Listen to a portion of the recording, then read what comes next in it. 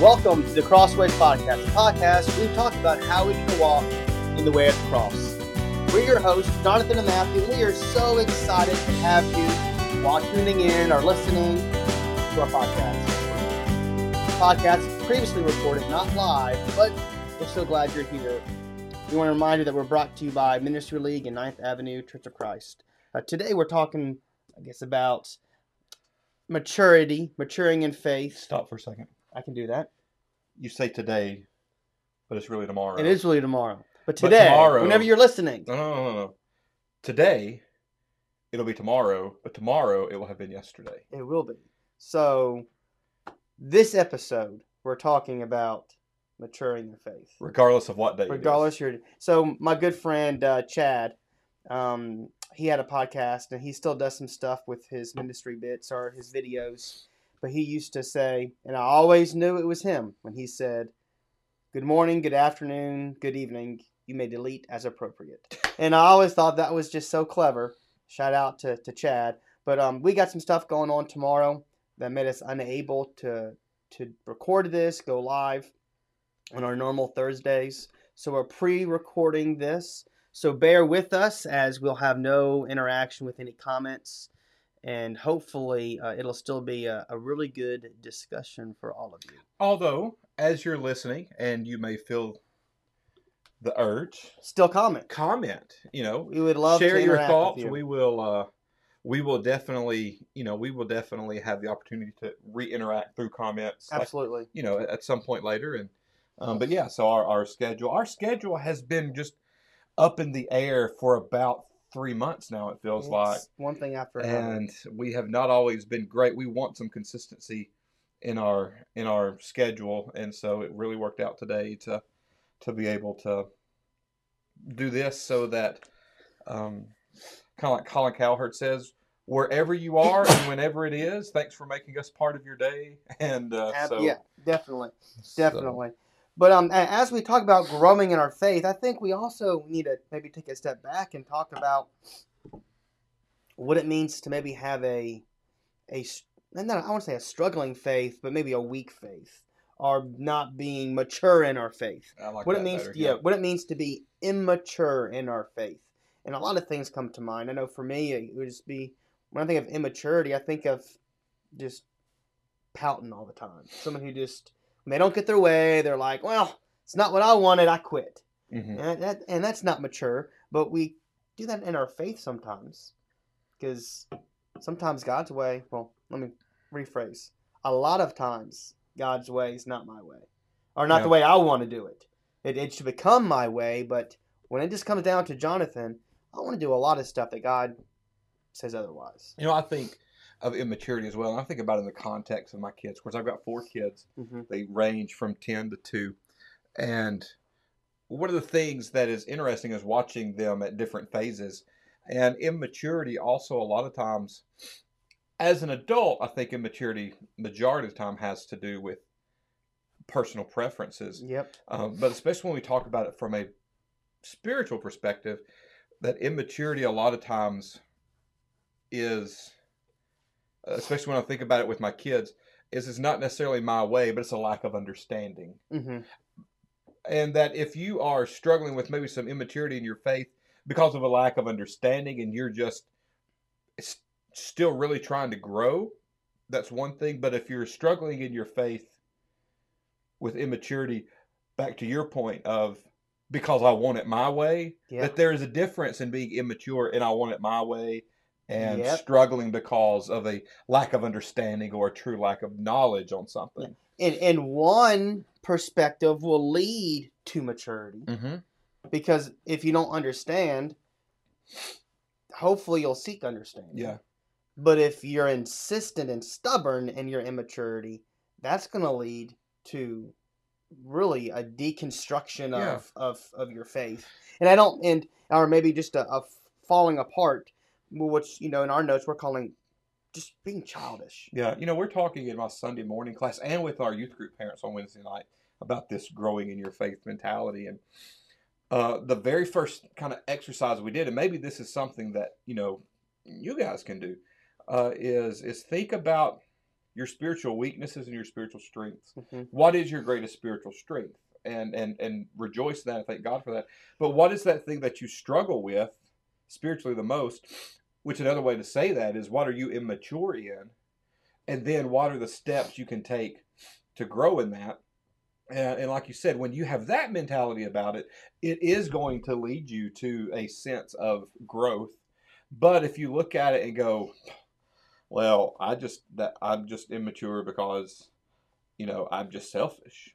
And Yeah. I'm so selfish that I don't care about growing. I don't care about listening to other people. Then that is going to leave you in a place of immature faith and even sinful faith. Mhm. Sinful faith. Is that a No, I don't but know. but but and along those lines, I think we should celebrate who God created us to be. God created us all unique. That's a good thing.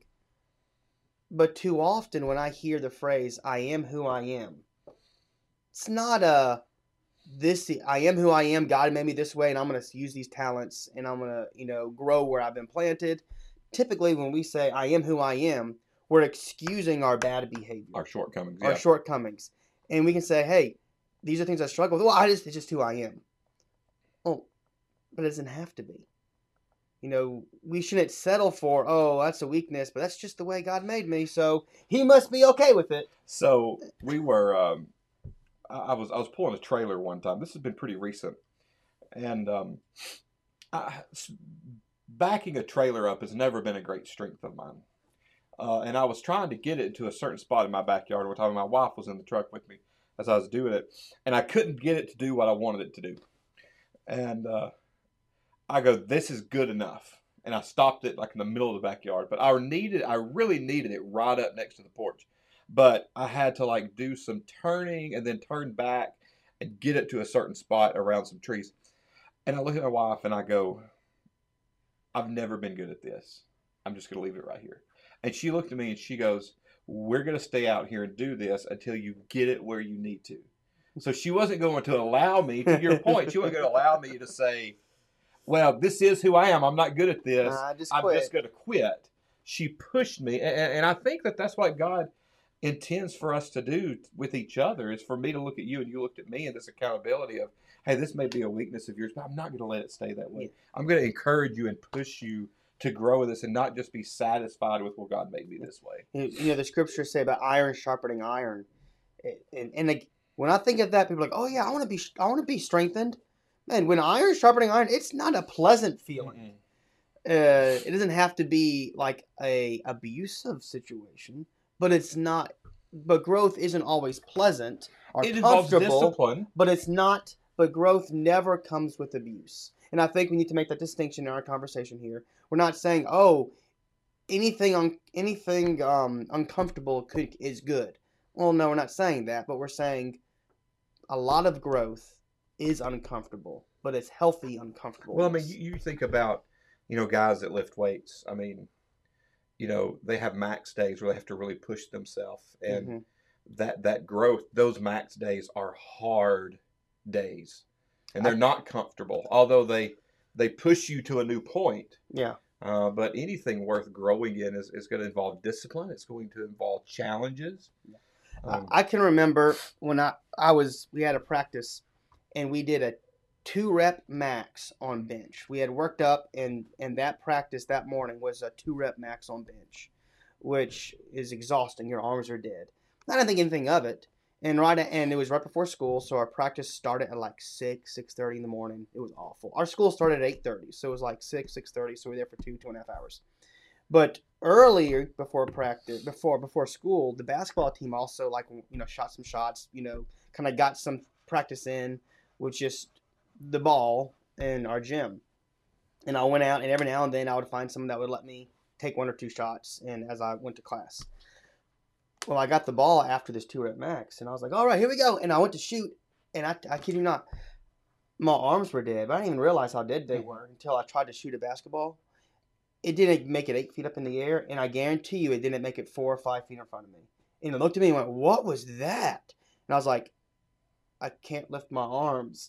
I mean, it was like, we just, maxed out here, and I was like, yeah, I'm done. I mean, I didn't realize it, but it wasn't a dangerous, uncomfortableness unless I went back in there and tried to max again. Then no, you've already hit your peak for the day. There's a thing called muscle failure. Mm-hmm. There's a thing as mental failure and there's a muscle failure, and you have to know what that is to be healthy. And when we're talking about growth, you can push someone too hard to grow, where hey they're at their breaking point. Hey, let's come back to it. Let's not let them stay there forever, but let's also encourage that growth. Let's stretch. Any kind of stretching is uncomfortable. You think of yoga or Pilates or whatever you want to say. Man, that first day when you try to stretch, you can't touch your toes. But like a month, 2 months later, you're like, I can't believe I never touched my toes before because now it's super easy. It's How much yoga do you do, man? Oh, none. Okay, Just wondering. None. I did it for a little like 4 years ago, and I was like, this is cool, and then I never did it again.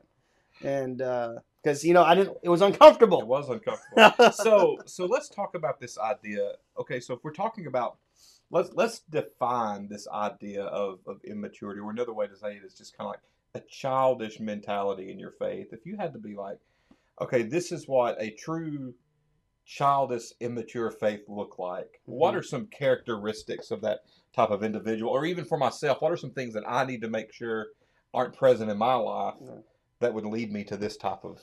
Well, one, just and it comes because also it's from a book I have up on my top shelf up here, is just a lack of wonder. And when we go out, when we can't appreciate the wonder of God's creation, we can't appreciate the wonder of just everything, and we let that inner critic completely rob us of the joy God wants us to have. I think that can be a childish faith because it's almost the opposite of how children act, but it's a childish faith because it's an immature faith. It's a faith that says, not impressive, or we come taking this for granted so much that we're just like, not seen that before. And I think that's a really good point, because I think a lot of Christians, especially if you've been in church your whole life and you're older in just your kind of age in general, a lot of things lose their wonder. Even with Scripture, it's like I've always thought about this idea that as powerful as like passages like Acts 2:38 are, as powerful as they are, when you've heard them your whole life, you hear it in a sermon, you're like, okay, yeah, I know that. Yep. But then you show that, I've showed that passage to people who have never seen it before, and they're like, time out. Yeah. And it just runs all over them, like, and so you do have to be careful with that idea of just that attitude of not being impressed. When, while we were yet still sinners, Christ died for the ungodly. You tell that someone who's never experienced that love before, they go, hold on, they love me that much? Someone who's heard it their whole life goes, well, yeah, I know that. Well, I've heard that my whole life. And we can't allow it to lose that impact. Yeah. And I think when we lose that wonder, we also lose so much of what makes our faith strong. Mm-hmm. I think another thing, and this is something that I've seen over and over and over in ministry in this childish type faith, is people who have this idea that it's about what I want. You can call that selfishness. You can call that, wanting it your way. But it is, and you can spot it a mile away with this statement. We've never done it that way. Mm-hmm. Or we've always done it this way. Which is, to me, code for I'm comfortable with it being like this and I don't want it to change because I like it this way. Yep. And I'm not willing to be challenged and to stretch. I just want things to stay the way that they are. And I heard a guy say one time, and it's so true, that the hardest part of change in a church is the change. That churches want to grow, and they want to be bigger than they are, but they don't like the change that comes with, okay, there's 10 new families here this week now all of a sudden. We're growing. There's new families, and guess what? They're sitting in my seat. Hi, golly. They're sitting in my seat. And I want it my way. I want it the way So, I would love to write a book not just about my experiences, but from all of the preachers that I know. I would love to write a book of just like one-page statements of things heard at the back door after a sermon on Sunday morning. And one of my favorites that I ever heard is this woman came up to me and she said, "I am traditional old school Church of Christ, and I don't know what you are." Turned around and just walked off. And what she was saying to me, what I heard is, "You're not doing it my way." Yeah. And I think of two kids who both want something different, and they're like, "No, I want it this way. No, I want it that way. No, I want it this way. I want it that way." And then we when we see those arguments as adults, we're like,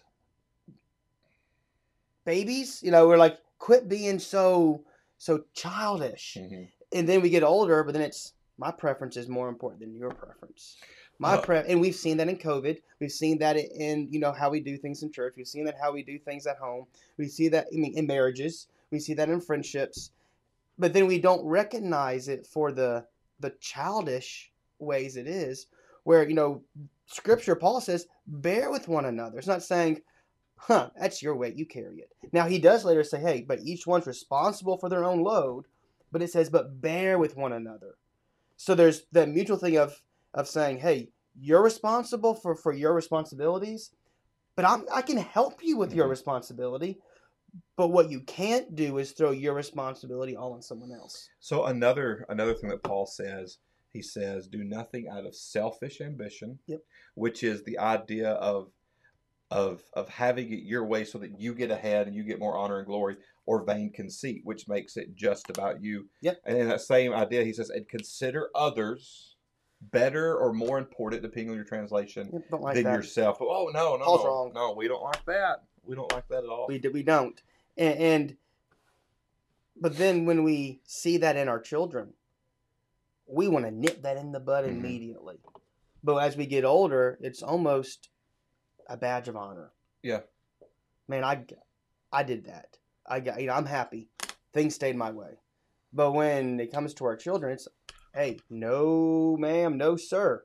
You will abide by these rules, or you will not act, up here. You will help others. And then we almost forget that as we age. And I think it is because we think as adults we have the right. Mm-hmm. As children, they don't have the right. Well, no, the truth is none of us have the right to have everything our way. And that leads me to another thought in this childish idea that when you have a lack of wonder and you have this selfish my way idea about your life, it is going to lead you to a place where you're going to quit growing. Mm-hmm. Because you're going to have your box that everything fits in. And once you get everything comfortably packed into that box, you don't need anything outside of it. There was a situation that I talked to a good friend about one time. They were having some struggles with their preacher. They had the elders had to have some conversations with him, and it was on a particular subject. And one of the elders asked him, and I was good friends with one of these guys in the meeting, and he said, we looked at him and said, "Do you think it's possible that you're wrong about this particular subject?" And he goes, "No." And he goes, "Well, my understanding of Scripture is just a little bit different than this." He goes, "Well, then you're wrong." And he goes, "Well, he said, why are you so adamant?" He goes, "There is nothing," the preacher said, "there is nothing in my belief system that I need to grow in anymore." He said, "I've got all that figured out." And that is a very dangerous, but also very childish place to be. I have no more room for growth. I have no more room for growth. And when you think you have figured it all out, number one, that's a very arrogant attitude, because there are so many things to understand about Scripture that we never will. And secondly, it just shows how much you really don't care about your relationship with God. And it's one of those things too where when I think of, is there anything that I believe that I'm going to say with 100% certainty that I know is correct? Yes, there is. Mm-hmm. God exists. Yes. 100% certainty God exists, right? And it's one of the things, do I have to do these things? Yes, 100% I have to love others. Mm-hmm. 100%. Love one another. 100%. But there's other things where, hey, I want to make sure that what I believe is what actually is in Scripture. And that's really challenging. Hmm. And it also has to make sure we're willing to say, hey, what am I allowing my preferences to Hmm. cloud how I'm interpreting scripture? And that's It's it's hard. hard to say I have no more room for growth. That is, but and we look at that story and we're like, how foolish. But yet we all have But our own pet peeves that we would do that but about. oh, absolutely. Well, I was questioned a week ago or so about something I had said in a sermon, and I was very confident in my explanation of why I said what I said, and this individual that asked me about it, I laid out my thought process. But then after that conversation, and even after I felt like I thoroughly explained a very biblical view on something, Hmm. my heart said, you need to spend the rest of the afternoon back in the Word of God on this. Hmm. Just making sure that what you have said has the truth that you think you understand. I did not want to have that idea of, I have no more room to grow on this subject. Absolutely. So that reminded me. Whenever I'm going to sneeze again. But And Ellison, watermelon, right? Whatever it is. Whenever I've interviewed interns before. So in Kentucky, I'm new here, so we haven't had that opportunity to dive into that kind of pursuit. But in Kentucky, we would hire an intern every summer, and we would go in pretty early the year before the beginning of the school year to interview.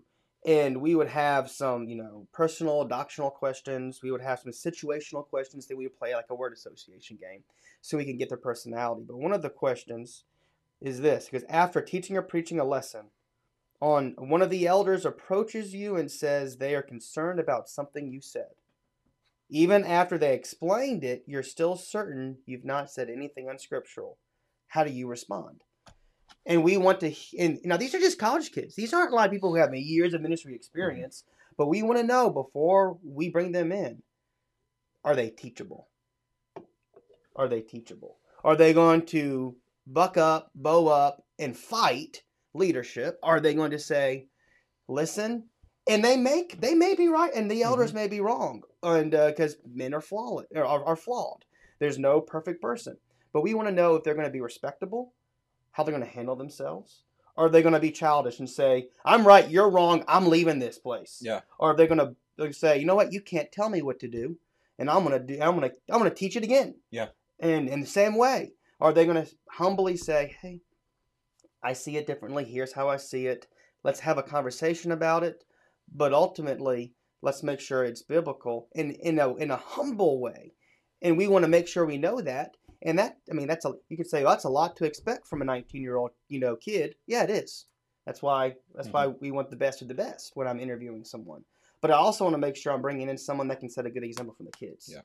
because we want our kids, our youth, just like I'm sure even myself, I learn from my interns all the time. I want to make sure that we're doing our best to be growing in our faith, not saying I can't be wrong. There's no way I'm wrong, and I'm just not going to listen to this conversation Yeah. anymore. But to be honest, we've all acted that way We have. before. We have. So let's take one of the phrases you just used of growing in our faith. Scripture, as we use this word childish for immaturity, Jesus also has a moment where he says, hey, unless you become like Child. you will not inherit the kingdom. Okay, or you won't be able to enter the kingdom. So, um, how do we transition and grow in our faith from a childish faith or from immature Yep. faith to a childlike faith Yep. that helps us um, enter the kingdom? So, Yeah. so jump off on that for a second. I want to go right back to that same word I used last time. Where a lack of wonder exists when someone's childish, wonder exists in a childlike faith. Faith. And I always knew this conceptually. I read a book called The Wonder Switch by a friend of mine, Harris the Third, and he expressed something about a Disney experience with his son. But we now have a 1 year old. So, but I read that book. I think maybe probably before our son was born, but especially before he was old enough to even look around. And when we see a child see something for the first time, their eyes get wide. look around. It's the coolest thing ever. You put a little cool light on that shines these little, stupid reflections on the ceiling that to you and I might be like, oh, that's just Okay, that's cool. Yeah. that's obnoxious. To him, he's like, stand up in the ceiling. That's the coolest thing I've ever seen. Because outside, he loved looking at the trees, the leaves blowing in the wind. Thought it was the coolest thing in the world. We would walk outside, and he'd just be standing up at the trees. And we'd be talking to somebody with a friend and another baby, and he'd be like, oh, cool baby. Oh, trees. And it was the coolest thing he had ever seen. And I'm like, dead leaf, dead branch. And I'm poking holes in the wonder. Yeah. And I'm thankful that I read the book that said, don't do that. So when I think of then a childlike faith, I think, hey, when I see the beauty in everything God's created, I don't then say, whatever. I don't say the beauty in what God's done for me. Go, yeah, Jesus died for me. That's a fact. No, that's not just a fact. That's love, and we should get excited about it. So when we were, I guess we had the two big kids. They were a lot younger, but we had the two big kids. And we went to see Disney on Ice. We've seen Disney on Ice, like every version of it.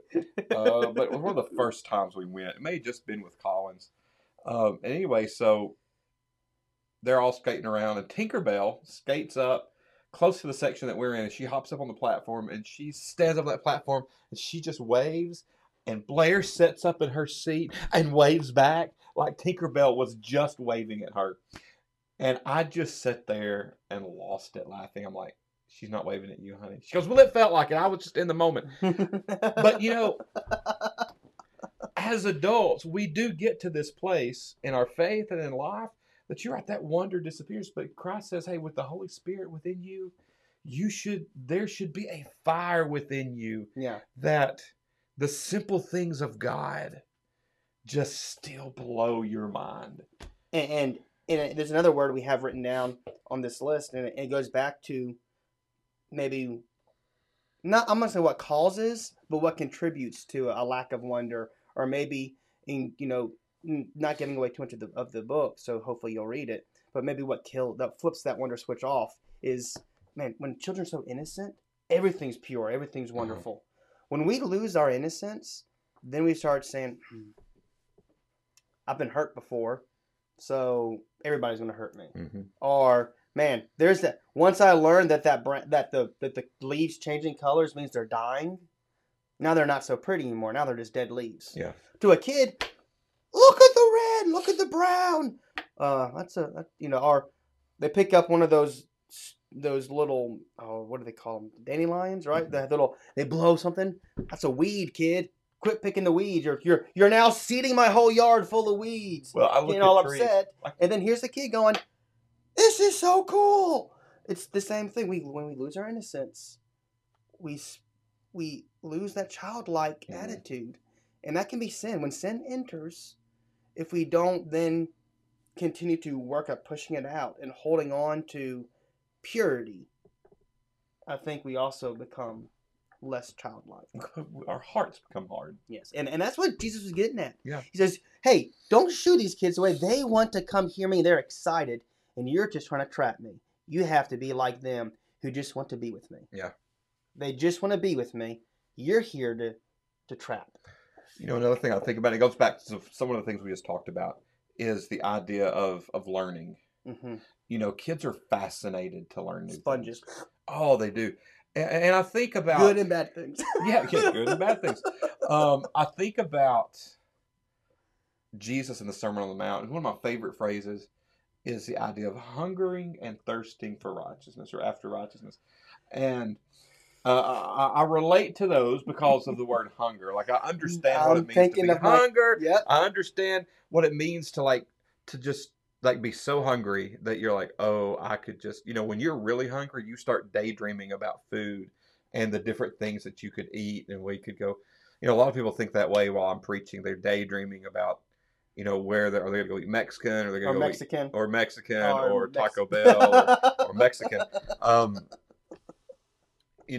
We had it was really funny in McMinnville. When we were in McMinnville, I didn't grow up there. Blair did. We had an Italian restaurant owned by a Greek family, and all the food was cooked by Hispanics. So best restaurant in town, but Yeah. really strange. Little melting pot Little type melting pot, thing. yeah. Yeah. But we should look at the Word of God and hunger for more of it. Yeah. Chuck Morris, my youth minister growing up, told me one time. He said we are all in many ways like spiritually anorexic when it comes to feeding ourselves with the Word of God. He said we should be spiritually obese. Yes. And I thought, man, that puts it in a different perspective. We have this idea that Sunday morning many times is like the all you can eat buffet that's going to get us to the next week, instead of filling ourselves every day with something from the Word of God. We should desire to learn more about His book. When I think of this, I think of Kaysen now. Kaysen's my son. Who, those of you who don't know, he's just turned 1, and there's very few things now that we can actually feed him. He wants to feed himself, which is great because now we just have to get him to want to use his drink by himself. He wants us to still feed him that way. But every now and then, when I can get a spoon of something that he'll let me spoon him and spoon feed him, if I hold it even sometimes like 8 inches away from his mouth, he's leaning forward trying to get this piece of food, and I'm like, dude, you still have food in your mouth. If I pour it, and he likes to feed himself, even if it's oatmeal, and he just grabs it. Or if it's Beanie Weenies, I'll drain some of the juice out because he just wants to feed himself. He loves Beanie Weenies. Feeding your 1-year-old Beanie Weenies. He loves Beanie Weenies, and or Puffs. But especially with Puffs, or yogurt melts. He will take his hand, he will pick up the entire stack and try to shove all of it all at once. And I'm like, kid, you're gonna choke yourself. But he's like, I just want it now, and I want all of it, and I may never get it ever again. This may be my last Beanie Weenie. Right, this may be my last Beanie Weenie. And but when it comes to searching for God, we're like, feed me. Maybe tomorrow. To be childlike, I may never get a chance to absorb this information ever again. Well, and your illustration of feeding Kaysen is so funny to me because, I've got a 2-year-old. There are still some things that like she jumped off my lap and wanted to eat some of my soup this afternoon. And I was like, I'm not going to let you do this by yourself because you're going to get this all over us. But at the same time, if I set my 11-year-old in my lap and go, okay, Collins, let me feed you this soup. just that image is so out of the ordinary and unnecessary. But that's what we do in our walk with God. Let me go to Bible class and let me go to worship. And let you feed me. And then I'm just going to go about the rest of my week. Yep. And when I've tried doing this in my classes with our teenagers, I'll ask a question and I'll be like, okay. And sometimes I even ask an obvious question to build upon some deeper questions. And I've asked them before. I said, well, do you want the answer or do you want to work your way through it? They're like, just give us the answer. And I'm like, no. And our schools do that more now. I'm not criticizing our teachers because good teachers, and we know a lot of good teachers, do it the right way. We appreciate you. But I can remember I had some teachers that just said, here's the answer. I had some good teachers that said, figure it out. And here, let me ask you this. Okay, how does that help you answer this question? Go to your desk. And I'm like, what? Oh, okay. I had my preacher growing up, Jim Shambly. I would, of course, knowing that I've always wanted to be a preacher. It's always what I wanted to do. And so all of my life was geared in that direction for the most part, even at a young age. But I would be studying something on my own when I was in high school. I'd go to Jim. I'd be like, hey, Jim, I got a question. And I'd ask him the question. He'd give me a few thoughts, but then he'd go to his bookcase. And then he'd go to the copy machine and he'd run off a chapter out of this book and a chapter out of this book. And then he'd take a notepad and be like, this passage, this passage, this passage. And he would go, okay, read these 2 chapters, read these passages, make some notes, and come back and talk to me. I'm like, that's not what I was looking for. Just tell me what I was asking. But it helped me at a younger age develop this desire of, hey, if I've got a question about the Word of God, I am capable of figuring it out. Yeah. And when you figure things out in Scripture and you come to these epiphanies that I've been studying, bam, I have figured this out. There's such a great, just like accomplished feeling about it. Yeah. And when you live back in that box of I've got it all figured out, I don't need to grow anymore. Then you actually stop growing, and you start losing growth. Which then goes back to that I'll have a lack of wonder, and Correct. and so even as we got to make sure we don't go backwards. Anyway, that's. Oh yeah, and so we want to be growing. We want to have that purity. We want to be the innocent, have that wonder, keep learning. But then also, now it depends on the kid here. But the true childlike behavior, the children naturally kind of share. Mm-hmm. Some of them have a share, not their toys, but like been to my house. Right, yeah, not toys. But if you're like, there'll be time I'll ask a kid, but like they'll be eating snacks. Can I have one? And they're like, okay. I'm like, I was just kidding. I'll try expecting them to be like mine. Now sometimes you have that mind, especially around a certain age, but when we're talking about some of these things, to be childlike is to not be selfish. Mm-hmm. Because a lot of children, hey, can I read that with you? Okay. And they are, and uh-oh. We had a phone call coming in. But I think that's an important part of being childlike, is being able to not just share your stuff, but also give yourself. Yeah. And help out. We were having this conversation earlier about, sharing things with ministers and stuff. And, one of the biggest ways that I can help you grow mm-hmm. is to share with you my faith. Mm-hmm. Okay. So if I've grown in this area and you're like, hey, look, I'd really like to grow in that area as well. Part of discipleship is me turning around and going, okay, let me share with you how my journey was. Let me share with you the resources that I had, instead of just being like, figure it out on your own. Yeah. And I think that's important, because then as we become childlike in that way, we also then become adult-like, mm-hmm. but not adult-like as culture sees adults. We become but mature. More mature, responsible. Yeah. And then that mentor role happens naturally. Mm-hmm. You can't force someone to say, hey, I'm going to mentor you. Thanks, no thanks. And you can't go to someone and say, hey, you have to be my mentor. That's not going to work either. But if I say, hey, I've been where you are, do you mind me sharing with you about something? Mm-hmm. And then over time, that trust begins to form. And it may take months, may take a year, may take years. And maybe it just takes like that. I mean, it depends on personalities. But then we have to then also, and do that mentorship stuff, but as we mature, also be okay with failing. Yeah. Because when we box ourselves in, we act childish, we don't step out into outside our comfort zones. We don't challenge ourselves. But children, they can't fail at anything. My kid, I see, like, one again, he wants to crawl all over the bed. He sees something on the floor. He's like, oh, cool. And I'm like, hey, buddy, we're like 2.5 feet up in the air. He doesn't care. It's not going to end well for you, but there is no danger. I'm not saying to be irresponsible, but I am saying we can't be afraid. Well, I think of the life of Moses. Moses knew God has put me in this situation to lead my people, his people, the Jewish people. He's put me here for this, okay? And then he tries to lead in a way that is very aggressive and very not beneficial. Yep. And so what does he do? He gets scared, and he runs, and he disappears, and he puts himself inside of a box to where he'll never... I'm going to live a life that's so simplistic that I'm never going to fail, because I'm not going to put myself in a situation. I've got it all figured out. I have all the answers. I'm comfortable. Life's great. I'm in that box. And as long as I stay in that box, I'm never going to fail, because I'm never going to put myself out there. And then what's God fail? God says, go. He goes, find somebody else. Yeah. Hey, go. I can't speak very well.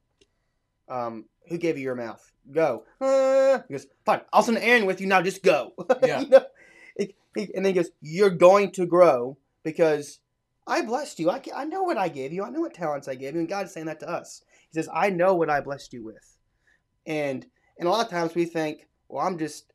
Now, I'll preface this with, I'm not saying that there's any talent we can grow and we can be good at anything. But God has given us certain talents. but not necessarily they're fully developed yet. So you may say, hey, God's blessed me with the ability to speak. Well, I'm not going to be the best speaker tomorrow, or I'm not going to be the speaker when I was in high school or I was in college. It takes developing our talents, but at the same time, maybe I'm not good at this, and I need to say, that's somebody else's job, in a healthy way. That's just like when Paul talks about the parts of the body, he says, if the eye said to the ear or whatever. Anyway, I'm going blank, but if we say, hey, I wish I just had that ability, so I'm just going to work on that ability and ignore what God's really blessed us with, then we don't develop what God's given us, and we're not going to develop what God hasn't given us. And then what are we doing? Well, we're wasting our talents, and we're wasting, hate to be blunt, but we're wasting our life. Yeah. And we're not growing into what God has called us to be. And then that goes back to selfishness. Mm-hmm. I want to be who I want to be. Say, if I'm an arm, I just want to be a foot because I really like running. I don't like running. Some of you like running. You're crazy. But that's not going to do the body any good. Yeah. If I had a foot coming off my shoulder, it would be weird. It would be. I'm just saying. I don't know what else to say. You and your beanie weenies. Hey, there's nothing wrong with beanie weenies. I never said there was. Listen, when we were in Romania, we lived on beanie weenies. Hey, they're cheap, and they have little hot dogs, and they have the beans. So I wouldn't call them hot dogs, but... Well, I mean, hot dogs, quote, quote. But Kaysen loves those things. Kaysen likes anything. That's true. He'll eat any kind of food. But when he grows up, he won't. And then that's... that's really the purpose of today's conversation is making sure that, number one, we recognize within ourselves when we're struggling with these childish issues, mm-hmm. and being willing to put ourselves in a situation where we can grow and be childlike, as Jesus has said, so that we can enter the kingdom, so that we can be a part of the family, and not just be a part, but be an effective part. Yep. There are so many people that are a part, but they're not an effective part. Mm-mm. And on my Facebook memories, this was a sermon series I did in Kingston almost 10 years ago now. It's one of the first sermon series I did, but one of the quotes that I used over and over is church growth happens when you do your part. Mm-hmm. And that was what I was trying to get everybody to understand. You've got one thing you're good at. Okay, just do that. Do your part, so that you can be effective, and so that we can grow. We've got so many people in our churches that are still stuck in this childish and refuse to be childlike. And we want to help people get out of that. And I think a lot of them don't even recognize it. Mm-mm. They don't even recognize it. No. And so maybe today's conversation will help somebody. That's what I hope. We do too. We're glad that you tuned in today. We're glad you were listening. We are not live, but we would still love feedback, comments if you're watching our video. Send us messages. I think we're all on. Well, I'm on every social media platform for the most part.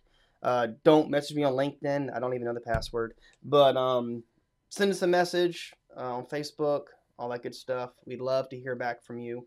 As a reminder, this is sponsored by 9th Avenue Church of Christ in Haleyville, Alabama. I said it right.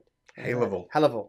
And also the Ministry League, part of their network of podcasts. We love for you to check out the Ministry League. We got a lot of great podcasts on there, a lot of resources. Song app, you might know it by that. We're nearing, I think we've just surpassed 100,000 downloads. That's awesome. So super excited about that. Help us reach our next milestone, whatever that might be. But thanks for having us, or thanks for listening. We'll see you next time.